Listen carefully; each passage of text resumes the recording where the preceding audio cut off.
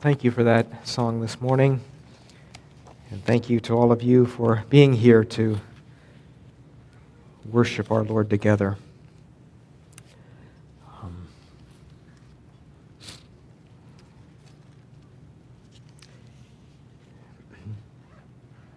It is estimated that 60 million people were slaves in the Roman Empire in the first century.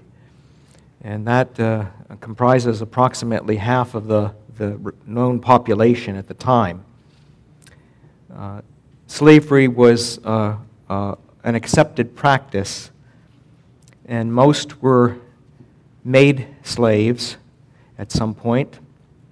Some, in fact, were born into it as a way of life. Some individuals became slaves because of their own indebtedness and a need to pay off debts. And sometimes there were those who were made slaves as punishment for their crimes. As I was preparing for the message, it surprised me to learn that many of these slaves were what we would call in our modern day professionals, in that they had jobs such as teachers, doctors, managers of estates, in addition to the common laborers of the day. To be sure, the practice of slavery brought about much abuse and suffering in the midst of that culturally accepted practice. Many slaves were abused, many were beaten, many were mutilated, and some were even killed for the most small or minor of infractions. In fact, it is noted that one of the emperors had one of his slaves crucified because he had accidentally killed a pet quail. The view of slavery in that day was that individuals who had that position in life were viewed as property. As one of their philosophers of that day said, a slave was a tool like any other tool that you might use. It's interesting that into that context, the good news of Jesus Christ was being proclaimed to the world for all who believe and trust Him as Savior. And that was embraced by multitudes of people in that first century. But the question I think has to be asked when you come to a portion of Scripture like that is before us this morning from Ephesians 6. How does this life-giving and transformation and gospel of Jesus Christ impact this particular relationship? We've already seen that if you're in Jesus Christ, God has given you a new heart and a new spirit. He's made you new. If any man, if any woman be in Christ, he is a new creation. The old has passed away, the new has come. He's made you new. And He's in the process of transforming your life. And we've already seen in Ephesians chapter 4 that this new life in Christ transforms our conduct, it transforms our character, it transforms our lifestyle. And in every relationship as a whole, our lives are transformed. Our relationships are transformed by those around us. In chapter 5, we saw that the gospel of Jesus Christ transforms the marriage relationship and that it becomes a picture of Christ and the church. We've also seen, as last time, chapter 6, that Jesus Christ governs the parent-child relationship and transforms home life and family life. But the question has to be asked when we come to Ephesians chapter 6, beginning at verse 5, where Paul very pointedly begins, "Slaves, obey your earthly masters." You have to ask yourself the question, how does embracing Jesus Christ as Savior and Lord affect even this slave and master relationship? Does it at all? Should it? Well, I think that it needs to be kept in mind that everything in life takes on a new meaning for the believer in Jesus Christ. Not because the world has changed, but because you and I have changed as a result of being followers of Jesus Christ. We have been given a new heart and a new spirit, and we've been given the Holy Spirit, who gives us a capacity to live for God and to be pleasing to Him.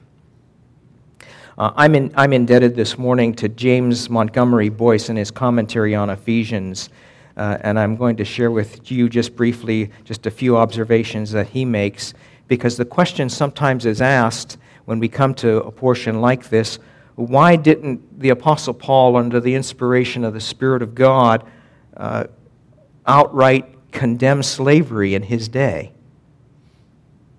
I mean, what a perfect opportunity for him to say that slavery is morally reprehensible and should be abandoned as a way of life.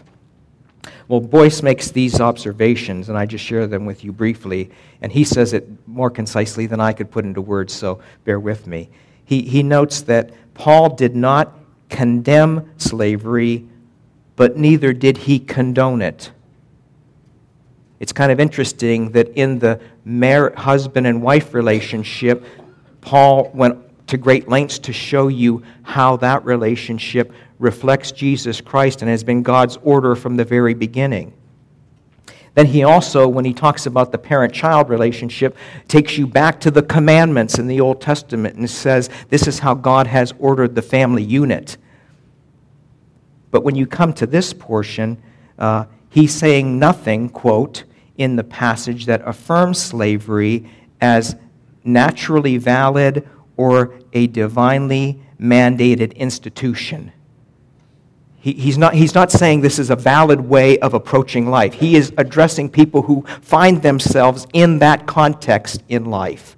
How do you respond as a follower of Christ? In fact, secondly, Boyce points out that he is discussing the duties of Christian slaves and the responsibilities of Christian masters.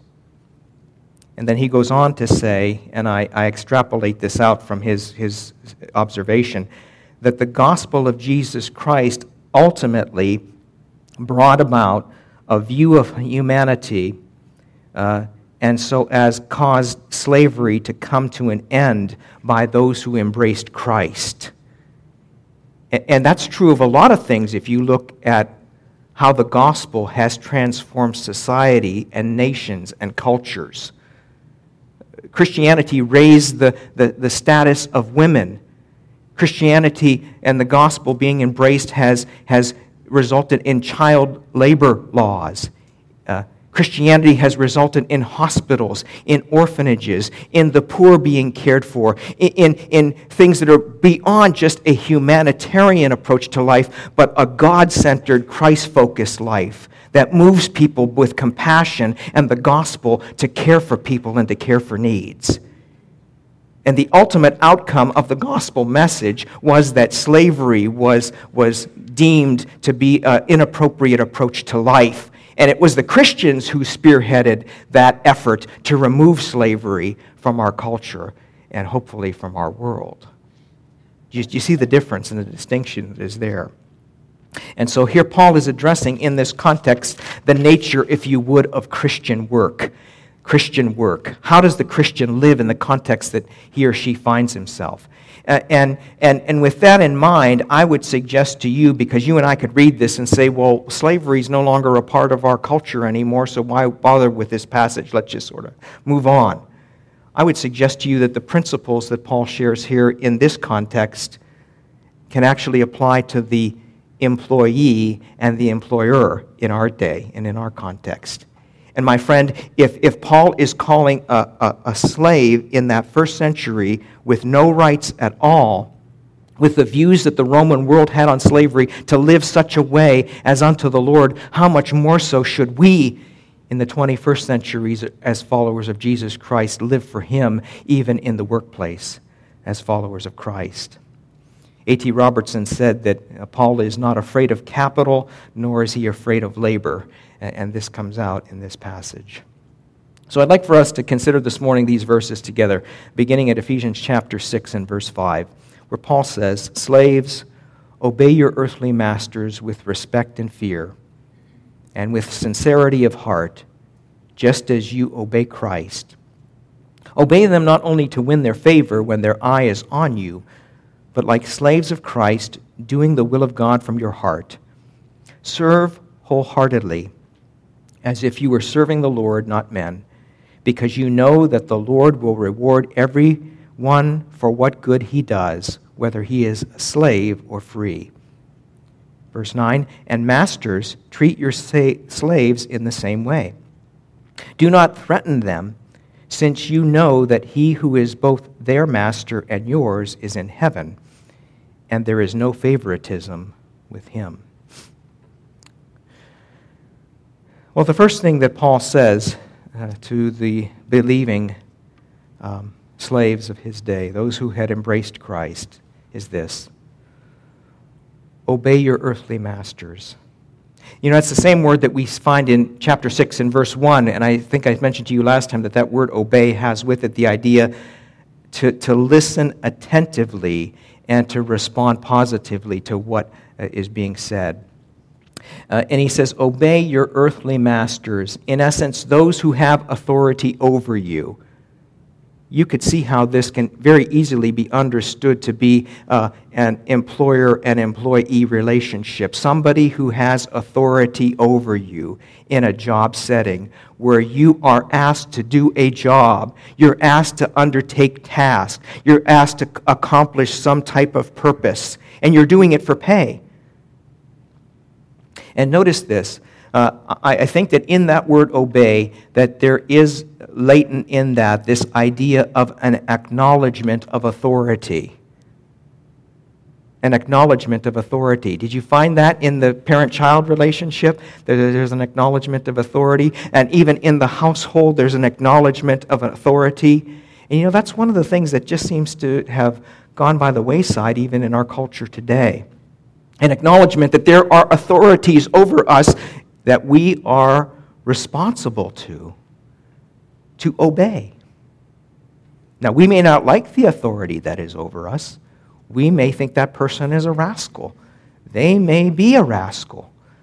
But that does not give us the right, as believers, to balk that authority and to say no. And how much more so in the job setting, if you would. In fact, I would suggest to you that when he says for a slave to obey as his master, or employee respect and obey your employer, he's saying, do what's asked of you. Do your job. Do your job. Now, I'm going to use myself as an illustration this morning, and I trust that you don't get weary of it. My experience in the job world, in the real world, sometimes people might say, well, you're a pastor and you only work one day a week, you know, has been in the grocery store industry. Okay, that's been my experience from high school to my first pastorate to living in Erie. My experience for the most part has been in the grocery store business. And my first church was in Lewistown, Pennsylvania, which is in central Pennsylvania. And it was a part-time role as pastor, so I needed a job. And so I got a job in a grocery store. And lo and behold, they stuck me in produce because one of the men in produce had broken his ankle and they needed help. I was actually hired to work on a night crew while the store was closed and sort of stock the shelves. So for 2 weeks, I was put in the produce department. And my first shift, which was 6 to 10 that night, I show up. I'm taken to the produce department, and back then the produce department was in the back. Gary Dukes was my manager. You know, he says, "Let me show you some things." You know, and so he's walking me around the whole produce department. He takes a watermelon, whacks it in half with a big knife, puts it on the wrapper, and said, "This is how you cut watermelon and wrap it." Their lettuce in that produce department came unwrapped. So he says, "This is how you trim a head of lettuce and how you wrap it." He says, "I want you to do this and this and this and this." And he gave me a list, and he took off his apron, and he threw it in the corner and says, "Hey, you're on your own. See you later." And I was by myself in a produce department. Now, I knew an apple from an orange, but that's about it, you know. And so lo and behold, I had some grocery store background, so I looked at the list, and I did what was on the list that night. Lo and behold, I heard through the grapevine one of the other workers the next day say, "Gary really likes you. He says, you did better your first night than some people that have worked here for 10 years. And I scratched my head a little bit and I said, what did I do? I mean, I just did what was on the list. I just did what you asked me to do. And you, as an employee, if you're still working, should be doing what your authority, your boss, asks you to do as part of your job. And you're to do it, as Paul says here, with respect and fear, which means that you respect the authority figure, the role that that person has. And you're to do it, as he says here, with sincerity of heart. Sincerity of heart. That means an inward attitude, a heart attitude. I would suggest to you the word that you're genuine. That you're genuine in that. Because notice this, he says you're to serve with sincerity of heart just as you would obey Christ. Now remember, this is written to believers. And one of the things that I want you to notice, if you haven't picked up on this already, is that in some way, Jesus Christ is mentioned in every verse. So everything is related back to Him. Everything is related back to Him. And so my question to you and to myself is, in your job, do you show proper respect and also proper conduct on the job? Do you do what is asked of you because you are wanting to serve Christ in that given role? Do you seek to reflect Christ-like conduct? Now notice this. In verse 6 he says, Obey them not only to win their favor when their eye is on you, but like slaves of Christ, doing the will of God from your heart. I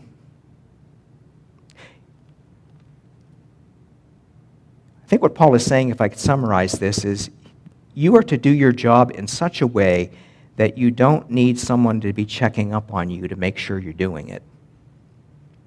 Now, fast forward in my job experience, I worked for Wegmans. Great company to work for, by the way. The Wegman family still owns it. It's a chain of grocery stores. I understand they're coming south. Well, anyway, I worked at one in Erie. One of the things that used to happen, because since I was in the produce department, and that was their prime department, the first one you enter into, it was interesting because we used to hear this phrase, company is coming. And company is coming meant that the owners were going to show up. And so you know what they would do? They would make sure that the department looked spick and span and perfect. Why? Because when Danny Wegman came up to you, you better be sure that your displays look good, especially in the produce department.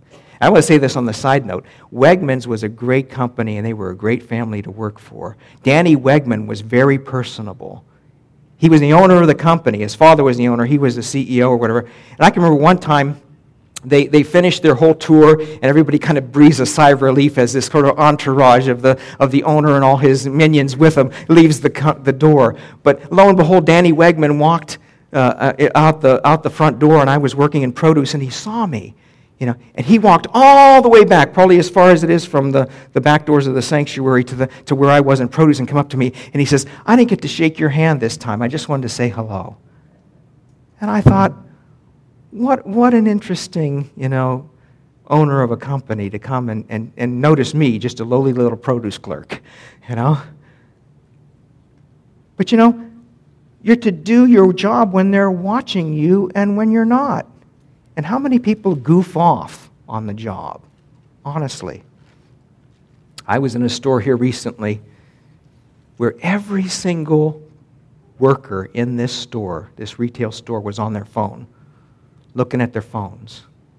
Now, I will grant you, maybe they were getting a text from the manager to show up for a staff meeting, okay? But it just seemed odd to me that all of these people were just kind of doing this with their uniforms on, and I'm walking around, and it's like, hello, can you tell me where? Something's not right there. And notice he says here, you're to obey when they're watching, and you're to do the will of God from the heart. I would suggest to you that when Paul says that you're doing your job here, that you're doing it from the heart, that you're doing it by giving it your best. You're doing it not to win their favor, to be men pleasers in the negative, but you, as the New Living translates this, to try to please them all the time. And you know, when your boss doesn't have to check up on you, when he's confident that you're doing what you've been asked to do, you're fulfilling your obligation in your given role, that indicates a trustworthiness, if you would. That you're trustworthy. I can trust you with this. And did you know that can actually become a witness for the Lord, even to an unbelieving boss? I'd like to have you turn for a moment to Titus chapter 2 and verse 9. Titus chapter 2 and verse 9, because Paul is again dealing with this same relationship here. In Titus 2:9, he says these words, Titus, teach slaves to be subject to their masters in everything. Try to please them, not to talk back to them, not to steal from them, but to show that they can be fully trusted, so that in every way they may make and will make the teaching about God our Savior attractive. They will adorn the gospel of God, says one translation. That you make the gospel attractive by being a good worker. Do you see how everything in life relates back to the person and work of Jesus Christ? And I'm doing this not because I just receive a paycheck and not just because it's expected of me. I'm doing this because I'm a follower of Jesus Christ. And notice this, back to Ephesians chapter 6, he says, verse 7, you're to serve wholeheartedly as if you were serving the Lord, not men. You're to serve as if you were serving the Lord wholeheartedly, with enthusiasm. With enthusiasm. I saw this from the first time I stepped into the working world in a grocery store in my high school years. There are people who just barely show up. I say that not as a criticism, but they barely show up.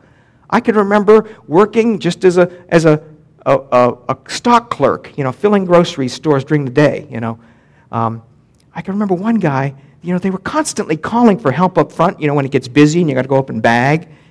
And this guy would just take his good old time coming up to the front, and I'll get there when I get there. And he'll stop, and that's before cell phones, and he'd see his neighbor and start talking. And you'd say, well, where are you? Well, he's on break again. Oh, really? I thought he already had a break. And part of being a good worker these days, honestly, is just showing up. I can't tell you how many times working at Wegmans, even that good company to work for, how many times people just called off, or didn't show up at all. Why? Sad when some of the people that behave that way claim to be followers of Christ. See, notice that Paul says that you're to do your work as if you were serving the Lord, not men. Someone has said this, and I think it may be a Tozer quote. The difference between the secular and the sacred is why we do it. Think about that.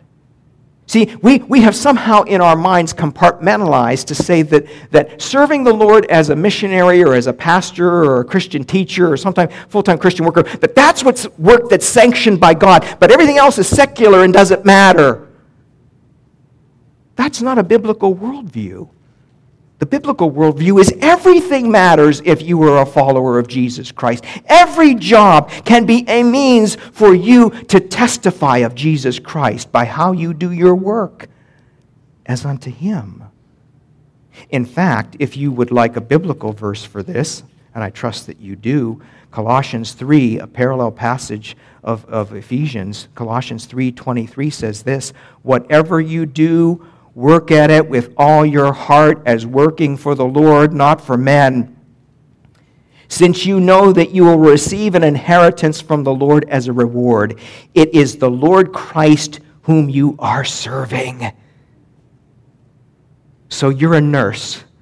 Serve God and Jesus Christ, being the best nurse that you can be in providing the health care that you can give. You're an office worker. You're doing paperwork for your boss. Put your whole heart into it. Do your best as unto the Lord. Because notice what Paul says back in Ephesians. Do this wholeheartedly as you serve, knowing that you're serving Christ and not men. Verse 8, because you know that the Lord will reward everyone for what he does, whether he is slave or free. One day the Lord is going to reward you for this. And it would suggest to us that when we do our work, the believer has a higher motivation than just a paycheck.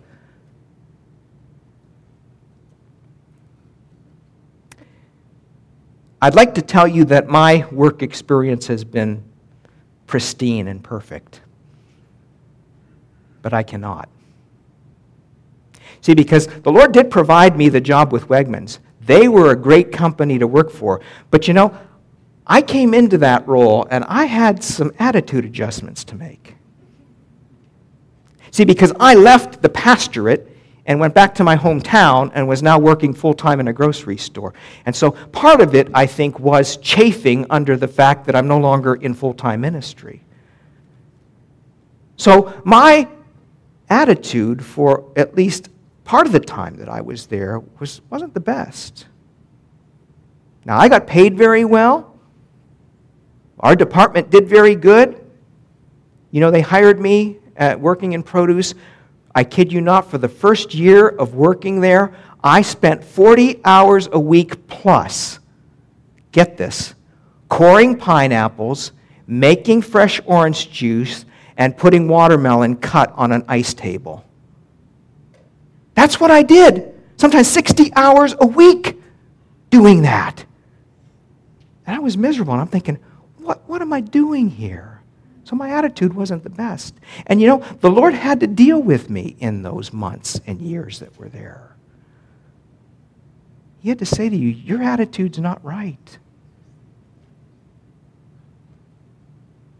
Now, I worked for a guy named Jerry. I worked for Gary, I worked for Larry, and now I work for Jerry. I kid you, I'm not joking. Those were my produce manager's names. Now, in time, the newness of Wegmans wore off of Erie area, and sort of things settled down, and all the extra helpers they had in all the departments sort of, the dust settled. And so I was sort of slowly removed from making just orange juice and coring pineapples and had to do other things. And at the same time, as I said, the Lord was dealing with me with my heart. So I started now had to be required to build the displays, those beautiful displays of produce and things like that. And I knew enough to do that, so I would go and build those displays. And, you know, Jerry was watching. And he says, I've noticed something different about you in the way you've been doing your work. He says, you don't seem to be as annoyed as you'd been. And my response to him was, Jerry, and this is what the Lord put on my heart and pressed upon me, Jerry, it's my job to make you look good. And that's what I sought to do. I sought to then put my heart in it with enthusiasm from that time forward. And lo and behold, not because of anything that I did, Jerry became a believer in Jesus Christ. His wife was already a believer, and she was attending, get this, First Alliance Church in Erie. See, when I took that job, I was under contract and under obligation to work Sundays, which meant I couldn't go to church. What do you do? I mean, I couldn't go to church at all. I just couldn't go. I had to work every Sunday. That. If you were a full-time employee, that was expected of you. That was required of you. I signed on the dotted line with the contract. I had to work. But lo and behold, Jerry became a believer and started going to church. So one day, I was bold enough to say to him, Jerry, we got to do something about this working on Sundays. And there's nothing Jerry could do. That was store policy. He couldn't change it for anybody. And I said, look, Jerry, I says, you understand. See, now he's a believer. I says, you understand the importance of going to church. I said, is there some way that we could modify my schedule? I'll come in at 5 in the morning, which is what the first shift started in produce. I'll work from 5 to say 9. I'll go to church and I'll come back and work a split shift, or I'll work the evenings. And I said, maybe you just don't schedule me on Sunday at all. And he said, no, that ain't going to happen, So Jerry, because now he was a believer and understood the importance of being with God's people in worship, said to me, I'm going to schedule you from now on from 1:30 to 10 on Sundays. That will be your shift. So I was able to go to church. I was able to come home and eat a quick lunch. I was able to go to work and fulfill my obligations as a full-time produce clerk at Wegmans. Why? I think it's in part because I was willing to submit myself to the authority over me in that role and be willing to do what was asked of me without complaining and grumbling, knowing that one day I'm going to have to give an account for the Lord for everything that I've done. And I don't know about you, but this is kind of interesting.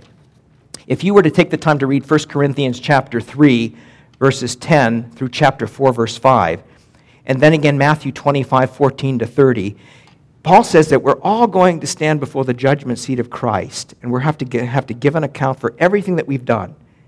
In the Matthew 25 parable, Jesus talked about talents that the Lord had distributed out, the master had distributed out, and they give an account.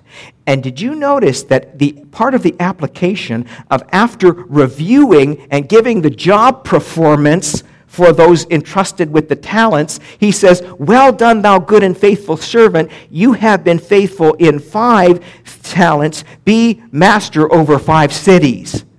And I wonder, I want you to ponder this with me. I'm not going to give you the answer, but I wonder if our faithfulness in the work that God has called us to in this earthly life will directly determine our place in eternity to come. Now, that doesn't mean we won't be saved, but there are responsibilities, at least hinted at in Scripture, that we are going to have in eternity. And what you do here and now, as Sproul used to say, right now counts for eternity.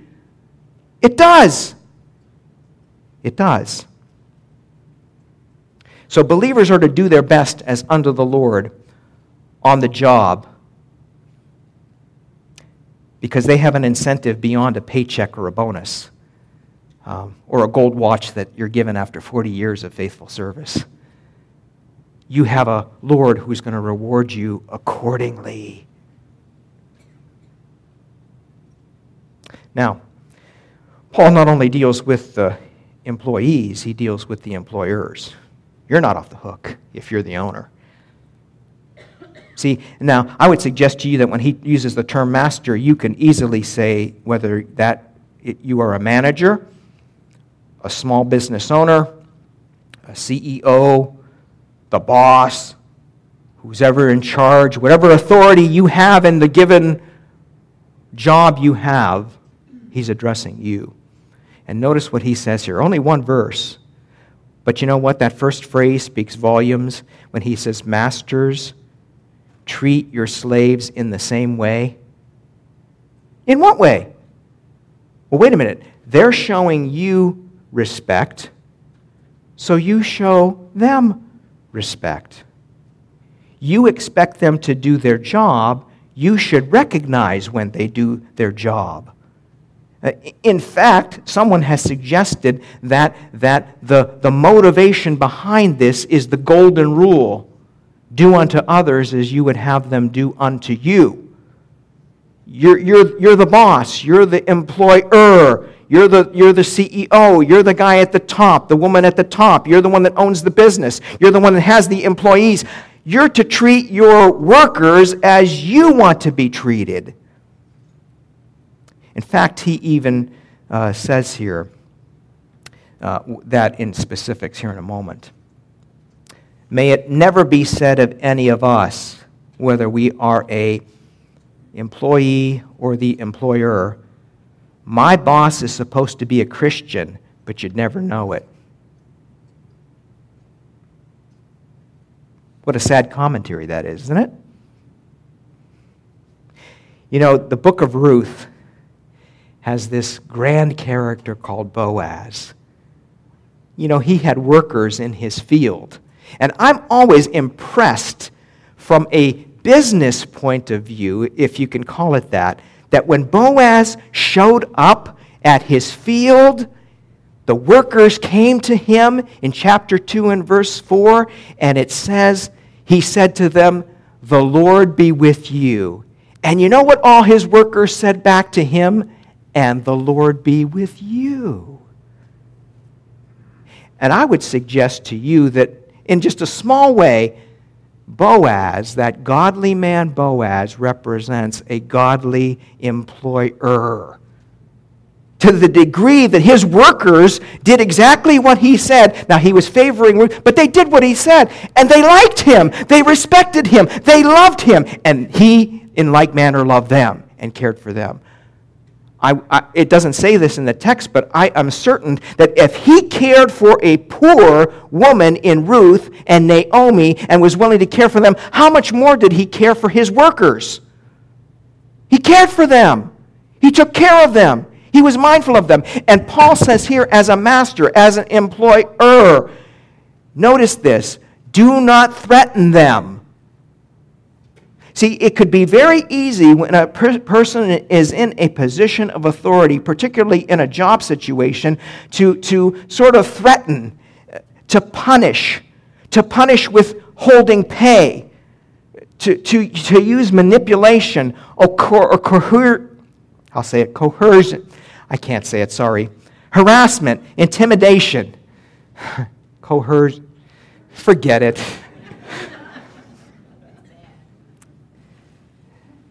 In other words, bosses, don't throw your weight around. Don't hang over your employee's head that phrase that was made famous by somebody we know, "You're fired." Some of you will get it.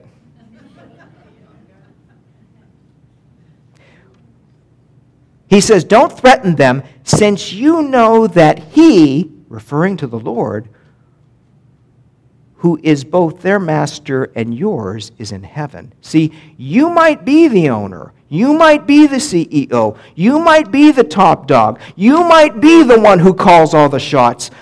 But you need to understand that there's somebody that's above you that you're going to give an account for. See, owners, bosses, managers, you are accountable to the Lord for your work as well. And you are held to the same standards. Notice this, because he says here, your master is in heaven as well. So, as an employer, do you demonstrate care towards others?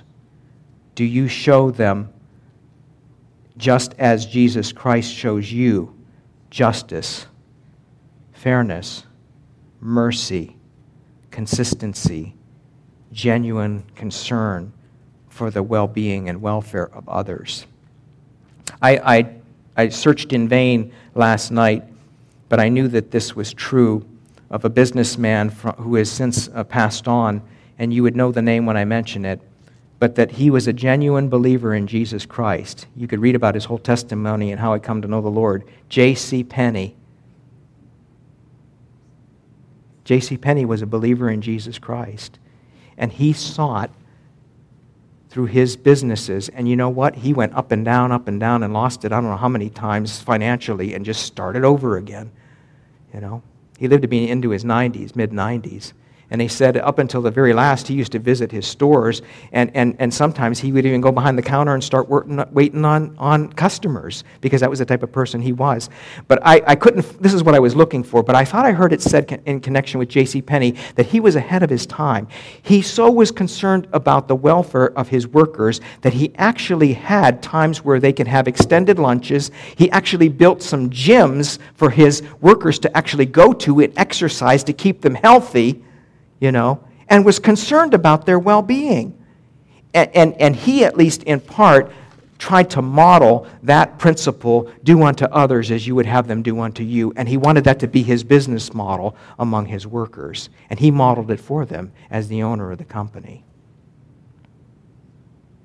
Now, one last phrase and we're done. Paul says here as he ends up at verse 9, oh, by the way, just so you who are bosses, who are owners, who are the CEOs, just be reminded not only that you have a master in heaven, but there is no favoritism with him. You see, God plays no favorites. Doesn't matter what your position might be. Doesn't matter how many people wait on you and attend on you and what authority has been invested in you. You are accountable to God as well, and he doesn't play favorites. There's no special privileges. There's no exemptions for you because you're the boss.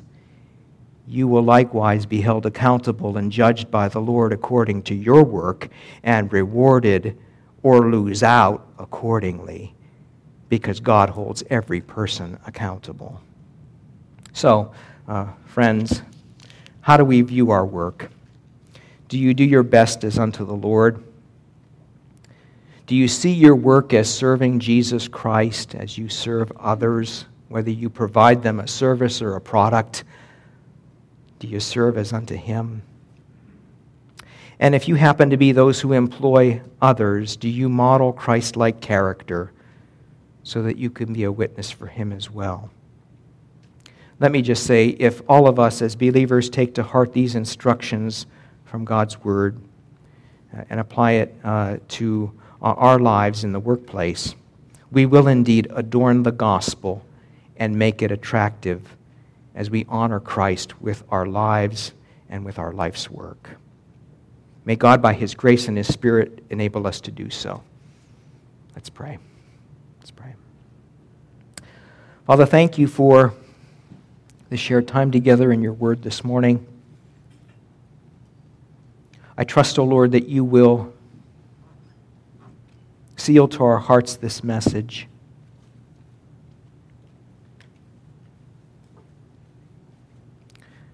Because at some points, O Lord, I know that I have drawn out from the text certain principles or applications or thoughts. I would pray, O Lord, that you would help us all to be discerning, to know how that is to be applied in each of our individual lives and in the context of the work that you call each of us to. And I pray, O Lord, that if I have in this message said anything that is not in keeping with the greater context of your word, then, Lord, would you please correct me and correct our thinking in these matters. But help us, Father, to live our lives in such a way that everything that we do, everything that we say, all of life, might be lived for the honor and the glory of your Son, Jesus Christ, living out the reality of the gospel in our lives and before others. And we pray that the result would be that you, Father, would be made known, that the gospel would be adorned, and that Jesus Christ would be embraced by others. And Father, we'll give you thanks and praise, for it's in Jesus' name we pray. Amen.